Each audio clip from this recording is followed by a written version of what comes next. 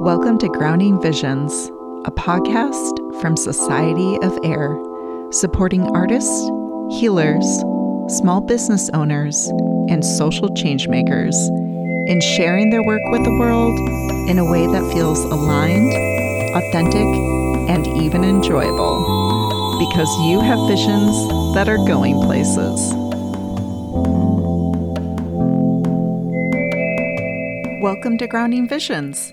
I am your host, Holly Hilgenberg of Staying Ghost, artist, community builder, and creative communications practitioner.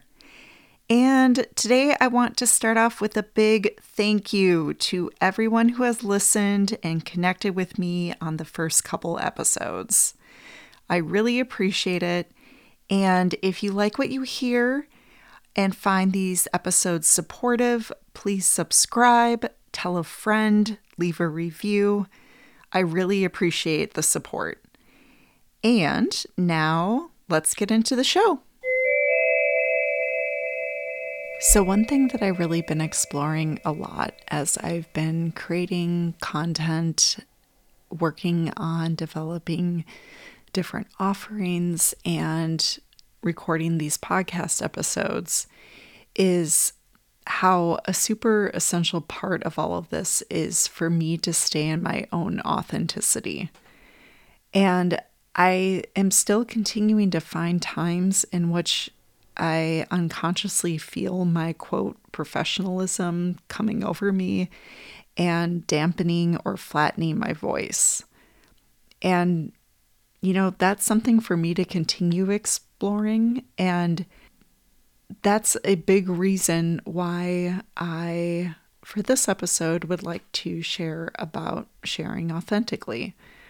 I've long known that I hold authenticity as a very high value in both my life and my work. I have a strong tendency to be myself, which has been something that people have commented on throughout all of my life, whether it be good or bad. I once had a gym teacher in high school tell me that he really admired me, but he would never want his children to be like me. So go figure. And at times it apparently feels inspiring to folks when I'm acting in my authenticity, and it helps encourage them to do the same. And I believe this is the reason why it's so important for all of us to feel comfortable and supported in sharing who we authentically are. And then there are other times that I've been told that people find it annoying or abrasive, overwhelming. This happened a lot when I moved from Wisconsin, where I grew up, the land of boisterous drunks, to Minnesota, which, despite being neighboring states, had an overall much colder, stoic culture of false niceness. And my hot-headed emotionality was apparently too intense for a lot of that cultural script. And living in Minnesota for 13 years in Minneapolis certainly dampened my ease at, quote, being myself fully. And also nothing did as much as my professional training and indoctrination into, quote, being a professional. Because so much of what being a professional is linked to the systems of oppression and domination, patriarchy, colonialism, racism, and capitalism. And Trudy LeBron explores this in detail in her book, The Anti-Racist Business Book, in the common saying that business isn't personal, as a way of giving those in power a clear pass when it comes to making decisions that often negatively impact those with less power. And she argues in her book that everything about business is actually personal, which I agree with. I know I mentioned her book in the last episode, and that's because it really is that good. So definitely check it out. So, how to embrace your authenticity when it comes to sharing your work, especially when you've been told your whole life that a huge part of being a professional is denying that authenticity. So let's explore this. A few ways that I would suggest would be to connect clearly with your people. And instead of looking at your people as a flat demographic, imagine the person that you're reaching as someone you are really developing a relationship with. At the same time, recognizing that you have boundaries of safety that also need to be acknowledged. It's really okay to not spill everything from your personal life to potential clients. And this can get kind of confusing because so much of what having a small brand is about often being very face forward and it being your personal brand. And I think it's still really important to see what it is that actually feels safe for you. You can ask if what you're thinking about sharing is helpful for who your work is serving. And being authentic is a way to show people what they can expect when they work with you.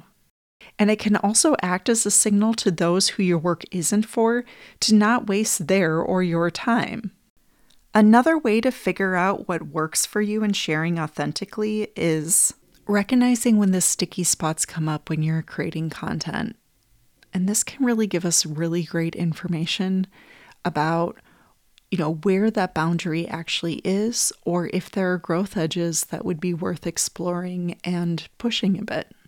In addition to those sticky spots, you can reflect on ways in which you'd like to share more aspects of yourself or your life with your people.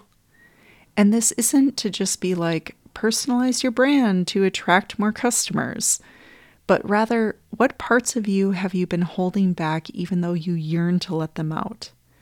Are there essential things you've been keeping closed up because you're afraid to be seen or judged? Of these things, what can be experimented with sharing that feel liberating? And please be gentle with yourself here.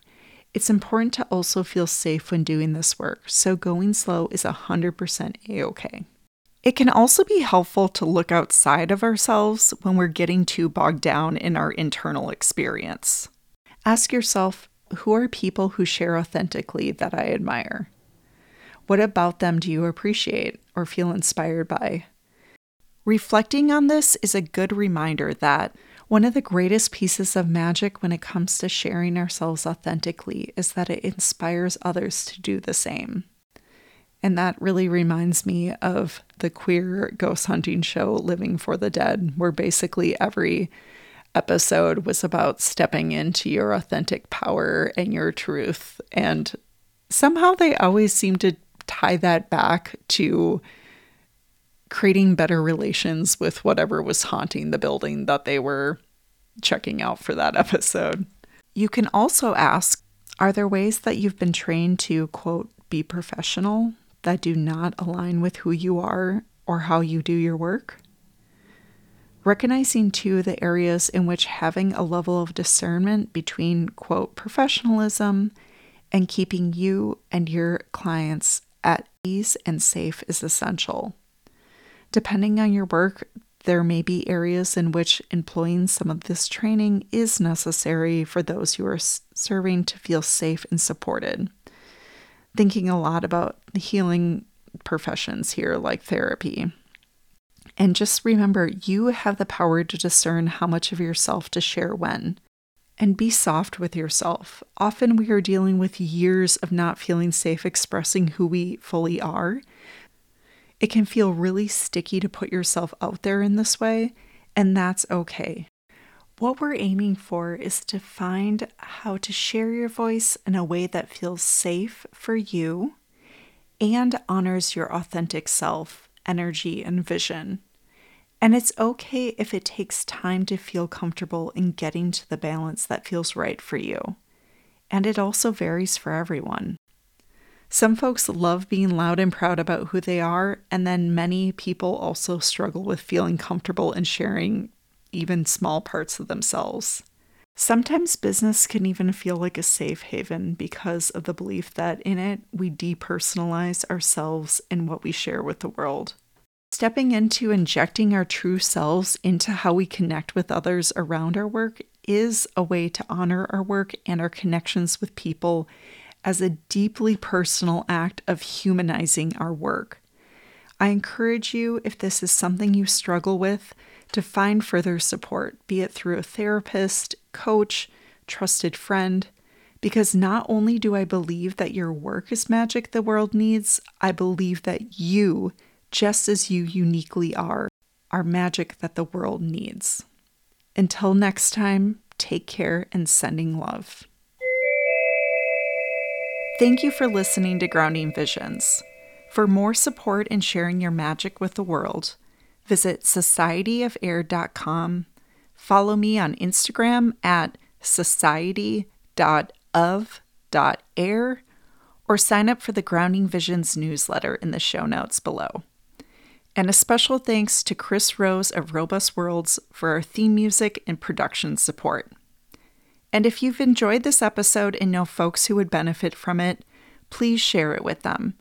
Thank you for your gift of connection, and until next time, take it easy and have a good one.